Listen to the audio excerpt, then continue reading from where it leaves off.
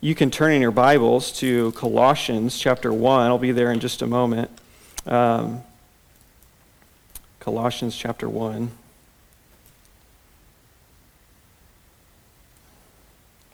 All right, we're all good. Well, as I said, we're starting a series this morning on the basics of soul care, and we want to grow together in our ability to use the scriptures to address the problems that we face in the world.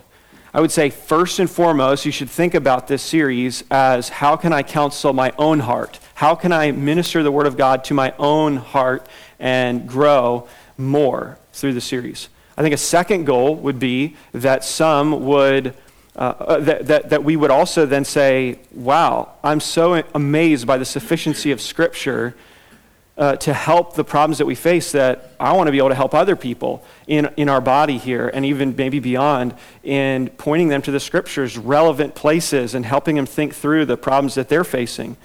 And then even I would pray, and I have prayed, that even a few would even get a special passion for these things and would want to even get equipped even further to be even more skilled in handling the Scriptures in these ways.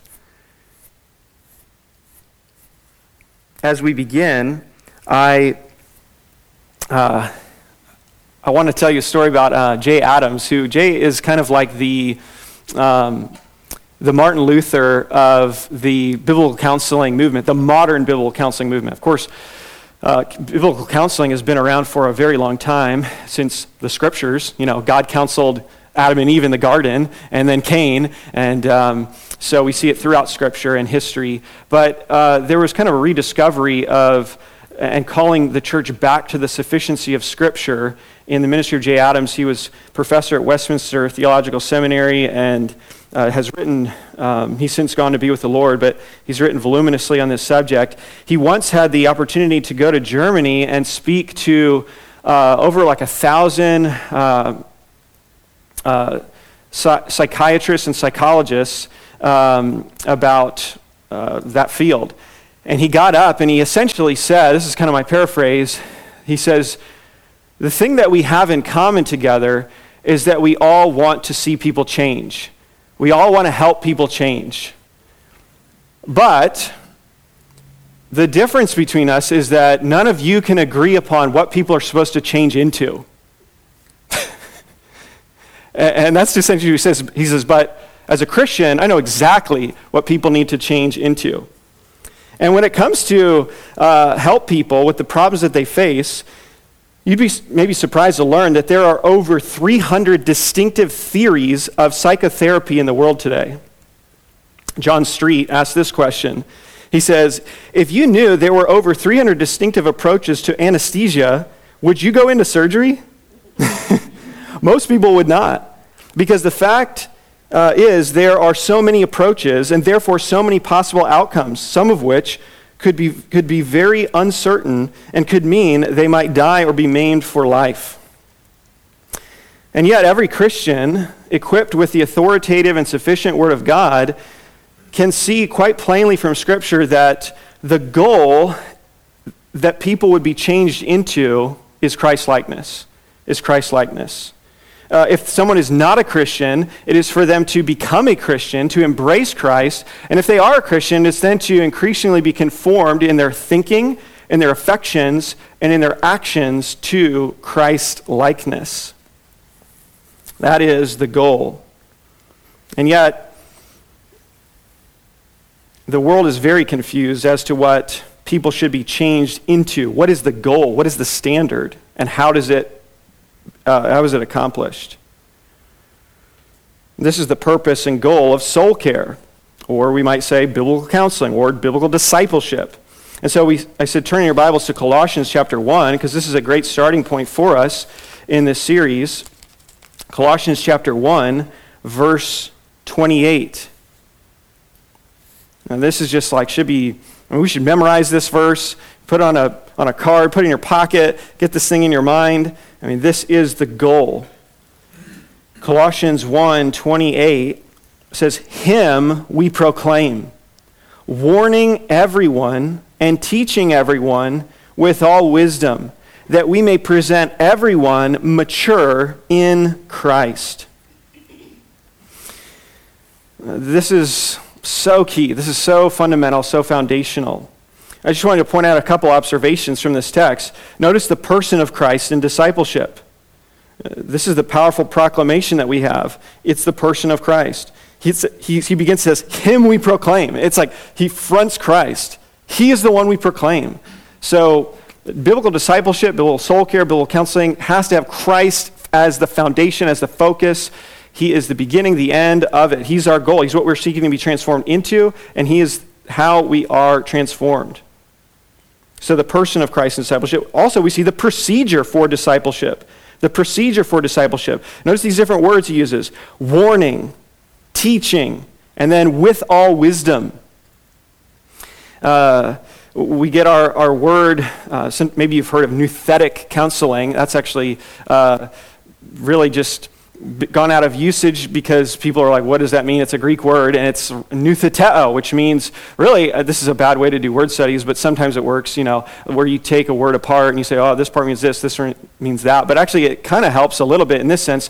Nous is like the idea of mind. It's the word for mind. And then tithemi is to put or to place something. So it's like to put or place into the mind. And you could think to put truth in, to remind people of the truth, to warn them, to admonish them, to exhort them. And so this is the procedure, warning of discipleship. We warn people, we teach people, and we do it with all wisdom. And then notice the people to disciple. 3 times in the text it says everyone. Him we proclaim, warning everyone and teaching everyone with all wisdom, that we may present everyone mature in Christ. So this is not a limited ministry. And then the purpose of discipleship, that we may present everyone complete or mature in Christ. This is the goal. This is the aim. This is the standard. And so this already right here gives us just such a clarity in what we're trying to do, in biblical discipleship, in soul care. What is the primary purpose then of this class that we want to look at in the near future here? Well, I want you to be convinced of the sufficiency of Scripture for the problems that people face in life. And then, of course, I've already mentioned a few of these other things already, that you would become better at self-counsel, at helping yourself think rightly, whether you're facing suffering or sin in your life, and then also to be able to help others, that you would become better equipped to be confident and competent to help others with the problems that they face. And so this morning, we just want to set the groundwork. We just want to look at some basics. And so we're going to call this first lesson the Preliminaries of Biblical Soul Care. The Preliminaries of Soul Care. The Preliminaries. So you just know me already. These are all going to start with P. Yeah, for the foreseeable future. I worked hard on this. This has been in the hopper for a while. The wah hopper, and trying to get this thing ready. And so I'm very excited to just get underway. And I've just been piling data and just trying to formulate it now and get it into a workable, packaged content for us. So we want to set the groundwork and look at the preliminaries of biblical soul care. I don't know how far we're going to get, but we're going to try and get as far as we can, and then we'll just pick up the next week. But my hope and goal is to look at 3 things this morning as far as preliminaries go. First, the definition of biblical soul care, the demand for biblical soul care, and then the distinctives of biblical soul care. So first, let's get underway and consider the definition of biblical soul care. Or, you could say biblical counseling, biblical discipleship. And for our purposes, we are going to use these all pretty synonymously, right? So we're going to use the term biblical soul care, biblical counseling, and biblical discipleship essentially as synonyms. Paul Tauchus, in his book, Counseling One Another, he says this: we must consciously use the terms counseling and discipleship interchangeably, or even together, discipleship counseling, in order to communicate that counseling is not merely the specialized ministry of a few professionals, but rather an intensely focused, personal aspect of the discipleship process for all believers. And so I think that's helpful to use those terms that way. You might categorize discipleship as the broader category, and then counseling maybe as a subset of that if you wanted to, for more crisis situations. But counseling and soul care is essentially the work of discipleship in the church. And you could categorize discipleship into two categories: crisis discipleship, and then we might call it common discipleship, right? So common discipleship, I would say, or soul care, common soul care, is like, if we were to put it in the physical realm, we might say eat well, exercise, get good sleep. Right? Those are all pretty basic things, right? And most average people would know those things and be able to just help another person like, oh, you're not sleeping well. All right, you need to get better sleep. Hey, you can't eat like that and live for very long. It's like those kind of things. Then you have crisis soul care and discipleship, which is more like surgery, right? You may want to go to someone who has a little more experience and care with the scalpel on these issues. And so sometimes believers go, I have a basic gist of like, take your vitamins and some of these basic things, getting them in the Word, and but there's some thorny things here that I'm not sure about, and maybe that's where someone who has more skill with the Word can come alongside them and help them for a short season to think rightly about these things and come up with a plan. So think of common discipleship and crisis discipleship. And that common discipleship should be happening among all of us just constantly, where we're just encouraging one another with the Word, building each other up with the one another's of Scripture. And of course, that crisis counseling can happen behind the scenes, and some people don't even know it's happening. But so that's what we're thinking. So let's then think about discipleship. What are we talking about here? These are kind of Bible terms. So I remember the first time a youth pastor growing up told me about discipleship, disciple. I had no idea what he was talking about. What are these terms? Well, really, essentially, we're talking about one who follows one's teaching. It's not only a pupil, but an adherent, according to one Bible dictionary. Another, Jim Berg writes this: discipleship is helping another believer make biblical change toward Christ-likeness, helping others in the sanctification process. That's pretty basic, pretty simple. Helping people change into Christ-likeness. That's what we're talking about. That's discipleship. So what does this involve? Well, let me give you a variety of definitions of biblical counseling, from shorter, simple ones to somewhat longer ones. And just for your own purposes, think about commonalities that you notice in these. And by all means, throw up your hand.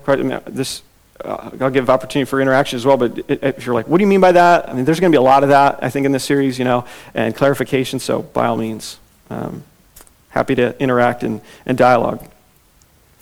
Here's a basic definition. David Powlison, in his book, Seeing with New Eyes, says this: counseling can be defined as simply as intentionally helpful conversations. Now, that's intentionally very broad, and he'll even get a lot more specific. But just think about that: intentionally helpful conversations. Good. I like simple. Keith Lambert writes this in his book, A Theology of Biblical Counseling. He says, quote, "Counseling is a conversation where one party with questions, problems, and trouble seeks assistance from someone they believe has answers, solutions, and help." That's good. So you have a person with questions on certain issues, and they come to a person that they think might have some answers to that. Once again, he's intentionally being broad in his definition, and but of course they'll get more focused. Notice also that they're not saying necessarily biblical counseling, these first two, right? They're just saying generally this is kind of what counseling is. Intentionally helpful conversations. You've got questions, you believe this person has answers. But now we're going to start getting a little bit more particular about biblical counseling. Paul Tauchus writes this: biblical counseling is helping one another within the body of Christ to grow to maturity in Him. Right? This is, can't you see Colossians 1 coming out here? You see the conformity to Christ as the goal, helping one another within the body. John MacArthur writes this. He says, quote, "Authentic biblical counseling is simply biblical wisdom, properly applied by spiritually mature counselors." I love that definition. It's very short, concise, simple, and it just gets at the root of biblical wisdom. Biblical wisdom. Let me give it again. Authentic biblical counseling is simply biblical wisdom properly applied by spiritually mature counselors. Tauchus gives a more broader definition, or not broader, but focused. He says, counseling will be presented as a targeted form of discipleship, an intensely focused and personal one another ministry aimed at the serious development of serious disciples.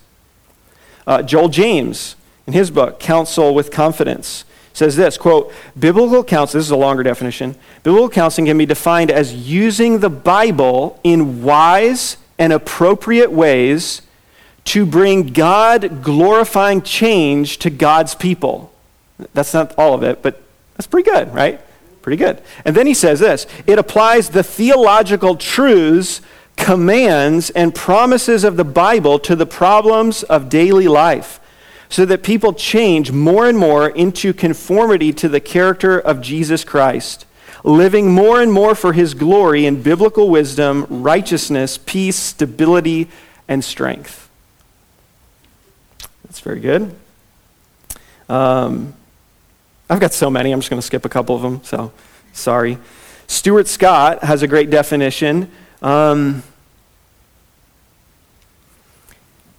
He writes, biblical counseling is ministering the Word of God to believers with humility, compassion, and accountability to bring about abiding hope, change, and usefulness as they come to know Jesus more and more for the glory of God. What I like about Scott's definition is that he, and the others do this as well, but he's more explicit in his. He says biblical counseling is ministering the Word of God to believers. So he said, well, what about unbelievers? Well, you can't counsel an unbeliever. You can't counsel an unbeliever because they need to be saved. They need to be saved. They need the gospel, right? Think about it like this. What is the purpose of helping two unbelievers improve their marriage if they're just going to become, like if you focus on saying, like, let's just help you to communicate better. Well, essentially, if you succeed in that and you don't get the gospel to them and you don't see them saved, then you just help them become better worshipers of themselves, to help them have better tactics for getting what they want from their spouse or in their marriage. And so the starting point has to be the gospel. And now, of course, does that mean like you don't talk to them, you don't meet with them? No, of course, because the gospel has relevance for believers ongoingly, but it's so it's not like you just start with the gospel and then once they get saved, you don't talk about the gospel anymore. No, it's relevant. So of course you can talk about their problems, but you're constantly bringing them back to the gospel and saying, really, you're weaving this back and saying like, really what you need first and foremost is the gospel. So this actually becomes an incredible outreach because as people have problems, we all have problems, but you're able to point them quickly to, you know what your ultimate need is? It's Christ. So this becomes very evangelistic for some. Some think they're Christians, and they're struggling so much. And sometimes it's just because, like, wait, I don't even think you have the Spirit of God in you. Maybe that's why you're not changing, because you don't know the Lord. And so it becomes a great opportunity for evangelism. We're going to talk about that more, about helping unbelievers and helping them, how to approach them in a unique way when we get into the gospel and biblical soul care. Let me give you one more definition here. Yes? Yeah, go ahead. Several years ago, I was asked to counsel a couple who was having marriage difficulties. And so I'm kind of telling this, but also seeing if you would agree. And the guy was a firm, committed believer. The lady was marginal and would kind of say, I'm just not sure. Yeah. So the first thing I said was, I can only help you if you're willing to believe that this Bible in front of us is the absolute authority of God. Yeah. And perfect in all its ways and all that. And she said, okay, I'll buy it. Yeah, yeah. So rather than saying, absolutely, you just need to be saved first, yeah. Here's the gospel and call me when you're ready, I just said, as long as you believe this is absolute truth, I can possibly help you. Yeah. Because it kind of backdoored her a little bit. Yeah. Well, and here's the thing, like this is what I'm talking about. Ask clarifying questions. Because in this series, I think more than others, there's the possibility where you hear me say something and you go like, what? You got to ask a follow-up because there may be clarification. Because, yeah, of course, that is a great way to approach it. Because I will meet with someone as long as they want to if they're an unbeliever and just continue to work with them on the problems that they're facing. So I'm not saying we're not going to talk about any of those things. Not at all. In fact, the first time I meet with someone in more of a crisis situation, I just want to ask a ton of questions, do little talking, and just gather as much data as I can and go, okay, here's a kind of a portrait, a picture of this, because it's folly to give an answer before one hears. And so you want to gather all the information, and then you can begin to create a plan for that person to help them to apply the scriptures to them. And so I think it's helpful to begin to talk about these issues, but you're just constantly coming back to this aspect of, but you need the gospel. I mean, just think about it like this. Think about your kids, right? If your kids are in the home and they're not saved yet, do you just say like, well, we can't talk about any of your problems because you're not a believer yet. You just need to get saved. No, of course, you're going to help them to think through, here's how the Bible addresses this issue.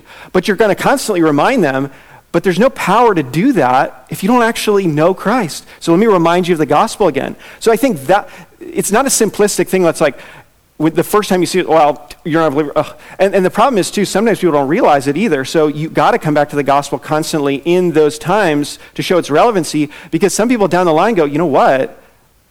I don't think I know the Lord. I'm not saying this is what always happens, but, in certain cases. So I think, you don't just say, well, we can't talk. But I think that's a great way to say, hey, be upfront about your approach. We're going to talk about the Bible. We're going to go to the scriptures because we believe this about the Bible. And so if you're willing to do that, we are totally willing to meet with you and help you for as long as you want to. And sometimes people just give up and they just say, I don't want to do that. I don't want to hear that.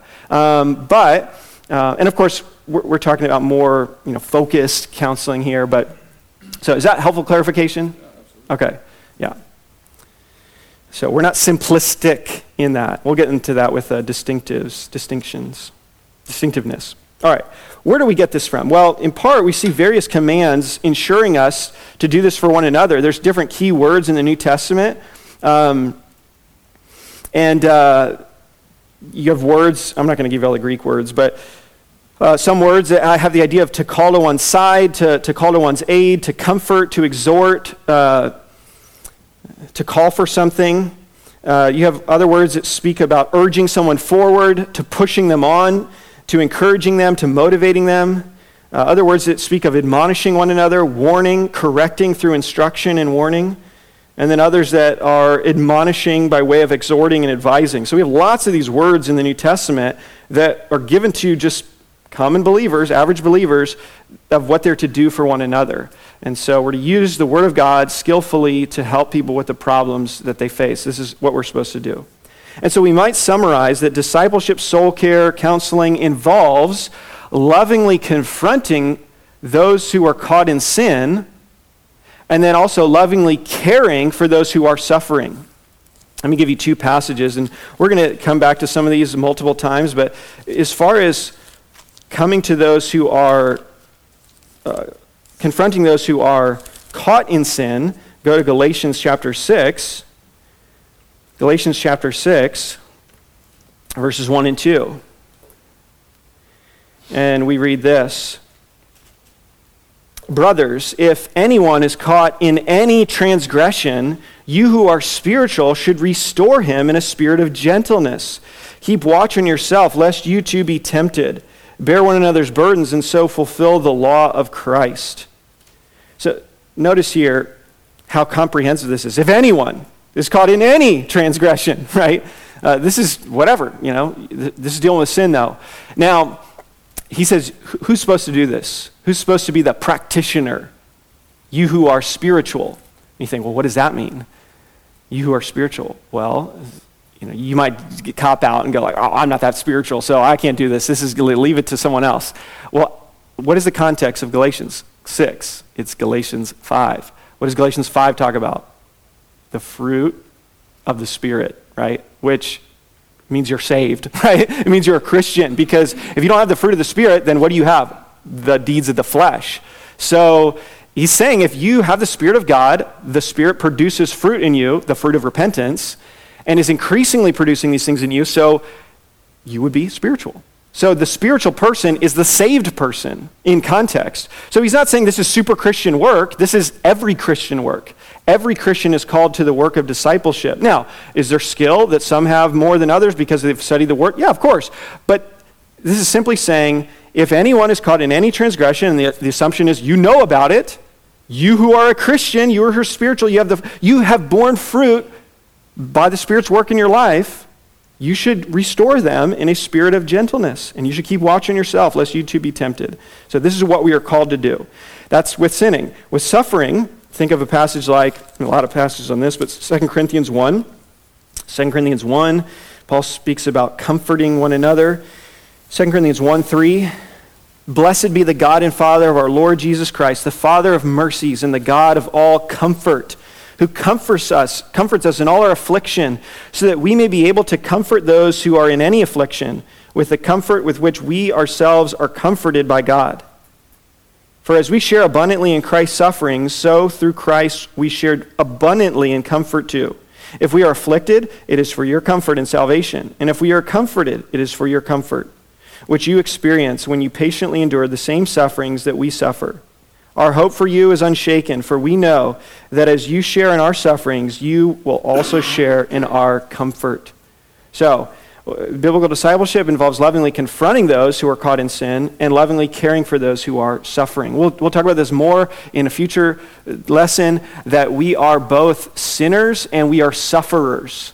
Right? So not every issue is necessarily a personal sin issue. Sometimes discipleship involves coming alongside someone because they're suffering in some way, physically, relationally, financially, whatever, and so you're coming alongside to bring comfort, encouragement, perspective. And then sometimes, though, the issue is sin. We need to confront sin lovingly, gently, patiently, with the goal of restoring. Let me give you just a perspective here, and then walk you through kind of a graph that I don't have to show you, but maybe I'll print it out and give it to you next time. Really what we're seeing from this is that counseling, discipleship, soul care is a theological endeavor. It's a theological endeavor. It has to be. It has to be a theological endeavor because of the issues that we're dealing with. We're dealing with the soul, right? And we were at this conference, Richie, Mike, and I, a couple weeks ago in Florida, and Jerry Ragg, the pastor there at Grace Emmanuel Bible Church, said, he asked the question, let's see how he said it, who is most equipped to address the matters of the soul?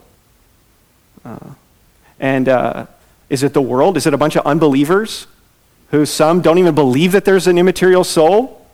They're materialists? No, they're not the ones competent to counsel and equip. It is those who have the Spirit of God, those you who are spiritual, and have the Word of God that says about who man is and who he is in relationship to God and his world and what the problem is. Do unbelievers make valid observations at times? Yes, they do.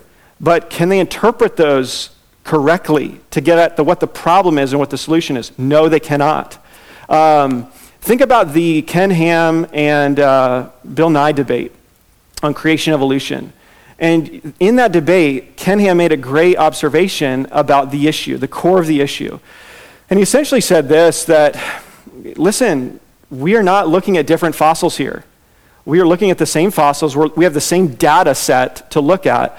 However, we have different lenses. We have different presuppositions that we come to the data with, and we interpret that data differently because of our presuppositions, because of our worldview.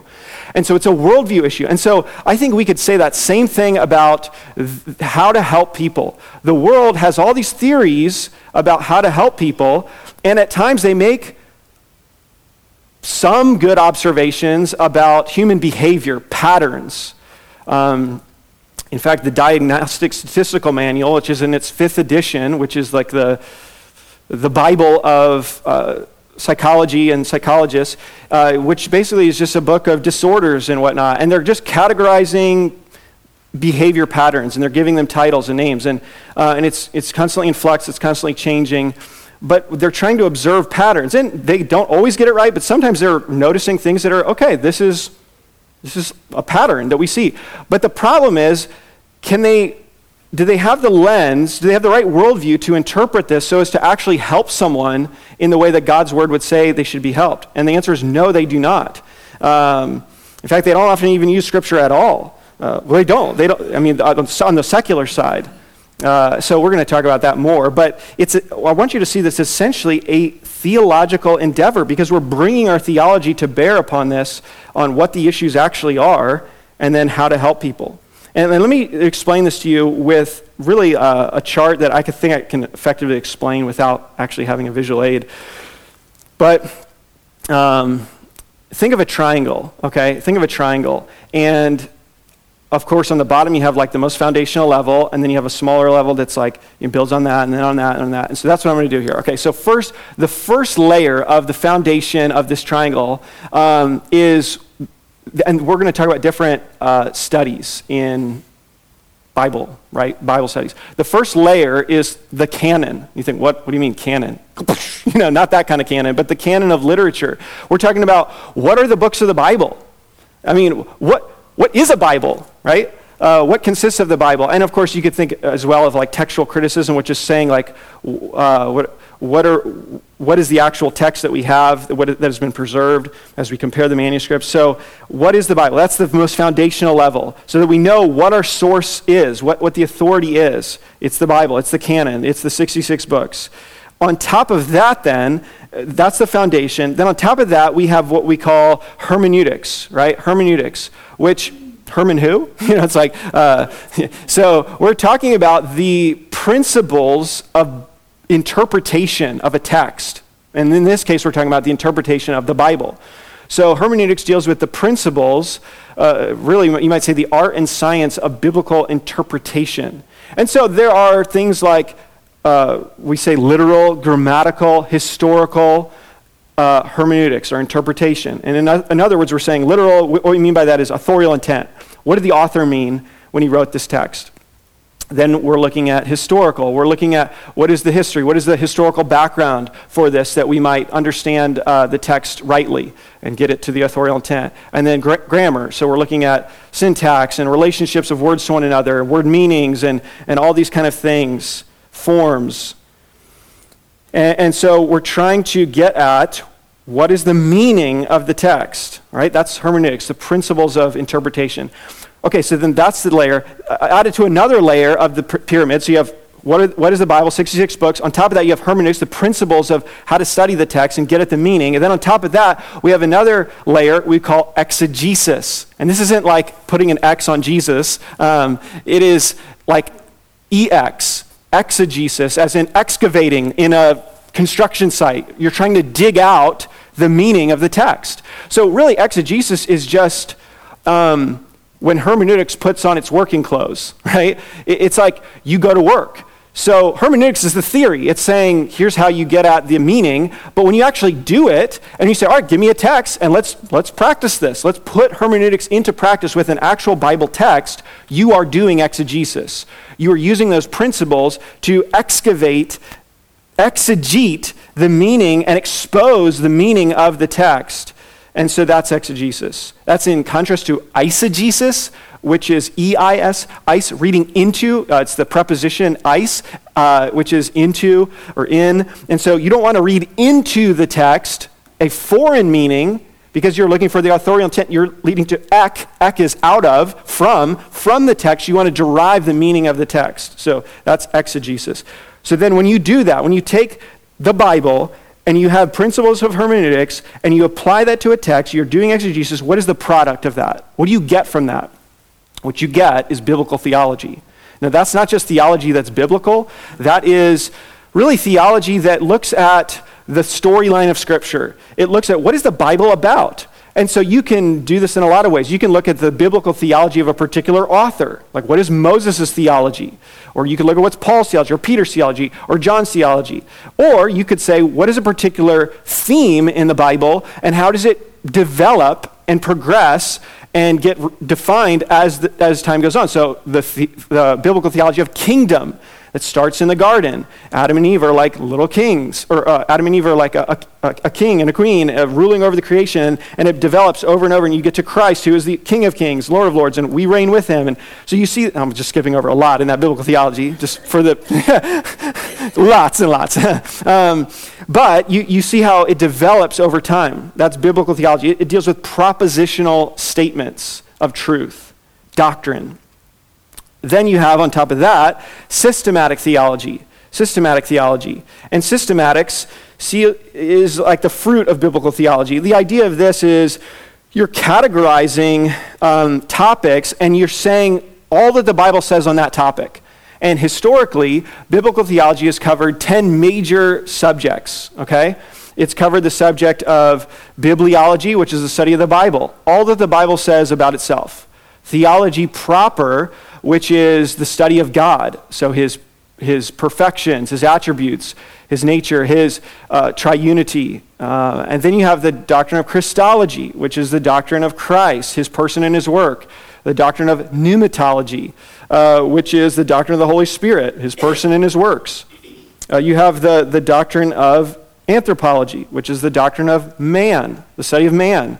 Then you have hamartiology, which is the study of sin and its effects and its definition. And then you have the doctrine of soteriology, which is the doctrine of salvation.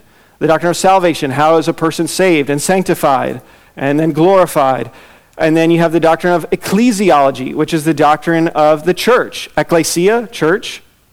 Ecclesiology, study of the church. So the study of the church. Then you have angelology, which is the study of, you guessed it, angels, demons, and Satan. Then you have eschatology, which is the study of last things. Okay, so you see these 10 categories primarily that you are synthesizing all of your work that you've done. You've taken the Bible, you've applied hermeneutics, you've done exegesis, you've gotten biblical theology, and now you have systematized on every subject in these areas, what does the Bible say about it for a complete whole. But we don't stop there. We have one more level to get to, and the triangle is now complete with practical theology. Practical theology. This is application. This is implications. This is how we live, how we change, how we grow. And all of that stands upon the foundation that comes underneath of it. So here's a helpful principle someone pointed out. If you do steps 1 to 5, but you don't get to step 6, or I don't know how many steps I gave you, but if you don't get to the last step and you're doing the others, you are not faithful, right? You've parsed verbs and you've talked about theology and stuff, but if you haven't brought it to the people and said, like, what does this mean for us? It's like you just stop short of the goal line. It's like you got to the 1 yard line and you're like, all right, game over. We're done. What? No, get into the end zone. And so that's what we're trying to do, is get to practical theology. That is what this series is about, practical theology. Now, that means we are at times going to have to go back and to show how this becomes relevant, because we're looking at theology and exegesis, and we want it to be born out of that. But if you do practical theology apart from the other things, you don't have a foundation, and you just go anywhere you want. So that is important. So theology is foundational for soul care and counseling. Theology is for living. Theology is for living. Okay.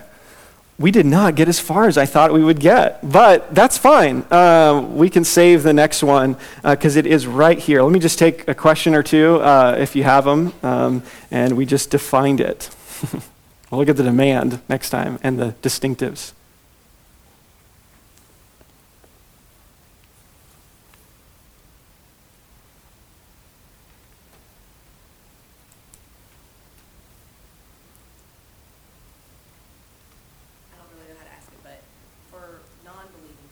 Yeah. They do come to you for counsel. Yeah.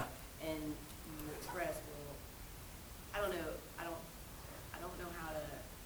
I know they'll benefit because God's common grace. Yeah. If you follow His principles, you're going to benefit whether you're a believer or not. Yeah. But how do you present it to them that they actually need salvation for it to really?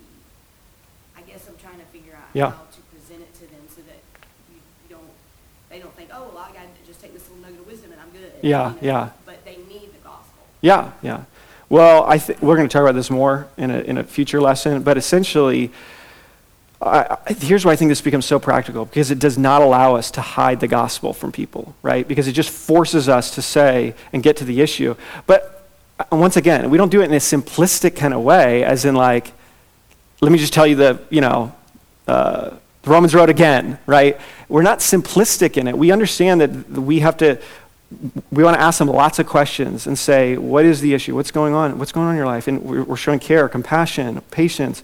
And we say, maybe we bring in things from our own lives and we say like, God has worked in my life. Maybe it's not an issue that you've struggled with as much, but maybe it is. And so maybe you say, the Lord's helped me grow in this area a lot. And here's how it's happened. And here's some of the truths from God's word that's helped me. But ultimately, what I needed most and what you need most is to see these things actually applied effectively requires the Spirit of God to help you and to transform you. It's this dependent responsibility that we have, but we have to know that our sins are forgiven first and that we're right with God before we're right with men, right? We cannot be right with men if we're not right with God, right? If you're going to have one of my friends would say, if there's two people having a conflict, you need to get them to have a trialogue, not just a dialogue, right? It's not just about getting them to communicate better with each other. They have a problem with God. There's a breakdown. And so you're just explaining these principles, and, well, did I take them through the Romans road? No, but not yet, at least. But what I've done is I've showed that, hey, the gospel is so relevant. And if you're going to have a right relationship with other people, you're missing the most foundational part. You have to have a right relationship with God. And then, of course, where are you at with the Lord? What is your background? And you just ask them questions, and you're just keeping it going. And I think you're trying to understand what they're saying. Like, we don't want to have a cookie-cutter approach to anyone, right? What we'll learn from this series in part is there are biblical principles, when we talk much later about, like, what does the Bible say about anger? What does the Bible say about depression? What does the Bible say about lust, sexual sin? What does the Bible say about parenting, about marriage? And you're going to see that there's principles there that we want to go to and see, but every situation is somewhat unique and different. So we don't have a cookie-cutter approach. We're like, well, this worked for this person, so exact same. Now, same principles, that we're going to bring to bear, but there's complicating factors and all this. So we just get to know the person, but we are able to constantly weave back in at key points where it's appropriate and say, but you know what? Your greatest need is Christ. And that would just totally transform your life. And so obviously that's going to depend on how much time you have and whatnot, but I think you can lead with biblical principles and say, you know what, this is how God has helped me think about this issue. But you always are caveating it and bringing it back to, you might explain the wisdom of God in this area of parenting or of marriage or of communication, but ultimately say, but you know what? The goal is not just to have better, to make ourselves feel better, or even you might say it like this, our goal, God doesn't have as our goal to change our circumstances always, but to be God-honoring in our circumstances. And the Bible can totally help us with that. But if your goal is just to change your circumstances, I can't help you. I mean, when we are trying to help other people, that is a non-starter. If someone says, if someone comes and says, actually, this is a story I had one time. One of my professors said he had a couple come to him for counseling. And he says, what are you here for? And we just want to, we want a better marriage. We want to, or no, this is what it was. The man came. His wife was leaving him. He says, I'm leaving. I don't want anything to do with you. Packed up, left. And he comes desperate to the pastor and says, my wife left. I don't know what to do. And he says, well, how can I help you? What do you want? What is your goal? And he says, well, I just want to get my wife back. And the counselor said, I can't help you. Can't help you. And he's like, what do you mean? I mean, you're the pastor. You're supposed to help me. He says, if that's your goal, I got nothing to offer you. And he's like, okay, so what's the catch? And he says, well, I can't change your wife's heart. I can't change your circumstances. And God may not change your circumstances. I don't know what his purposes are. But what we can do is we can help you be a biblical kind of man. We can help you be God's kind of man. We can help you apply the truth to your own heart and change. Now, will your wife come back? I don't know. She might. She might see a change in you, and her heart might change, and there might be reconciliation. But it's also possible that the Lord works in your heart, and there isn't reconciliation. But you are still going to be committed to being God's kind of man. If you're interested in that, I can help you. That's like what Richie said. If you're interested in going to the Bible for that, we can totally help. So God is not always concerned about changing our circumstances, but making us into Christ-like followers in the midst of our circumstances. And so, that is like pure gospel right there. But it's not like, that is the deep implications of the gospel, you might say. And then you're getting into how satisfying it is to know Christ and to walk in his will. And so those kind of thought-provoking type responses to people are going to be gold for helping them in the long term. I know that's not like a specific 1, 2, 3 strategy, but maybe just a more thing. All right, we still went over time with questions, but many more to come, I hope. All right, let me pray for us. Lord, we just scratched the surface here in getting at this, but Lord, we desperately want to be a church that cares well for the people here. We want to love one another as you've loved us. We want to be patient with one another. We want to be ministering to the needs that are here. And Lord, we know that we all need to be involved in this because there are so many needs, both suffering and sinning, and we all need to be equipped at some level to help one another, encourage one another, pray for one another, to help each other live the Christian life, to honor you, to become more Christ-like regardless of our circumstances. And so we pray that to that end, Lord, that we would be conformed to your image by your Spirit through your word in the context of your people from one degree of glory to another. In Jesus' name, amen.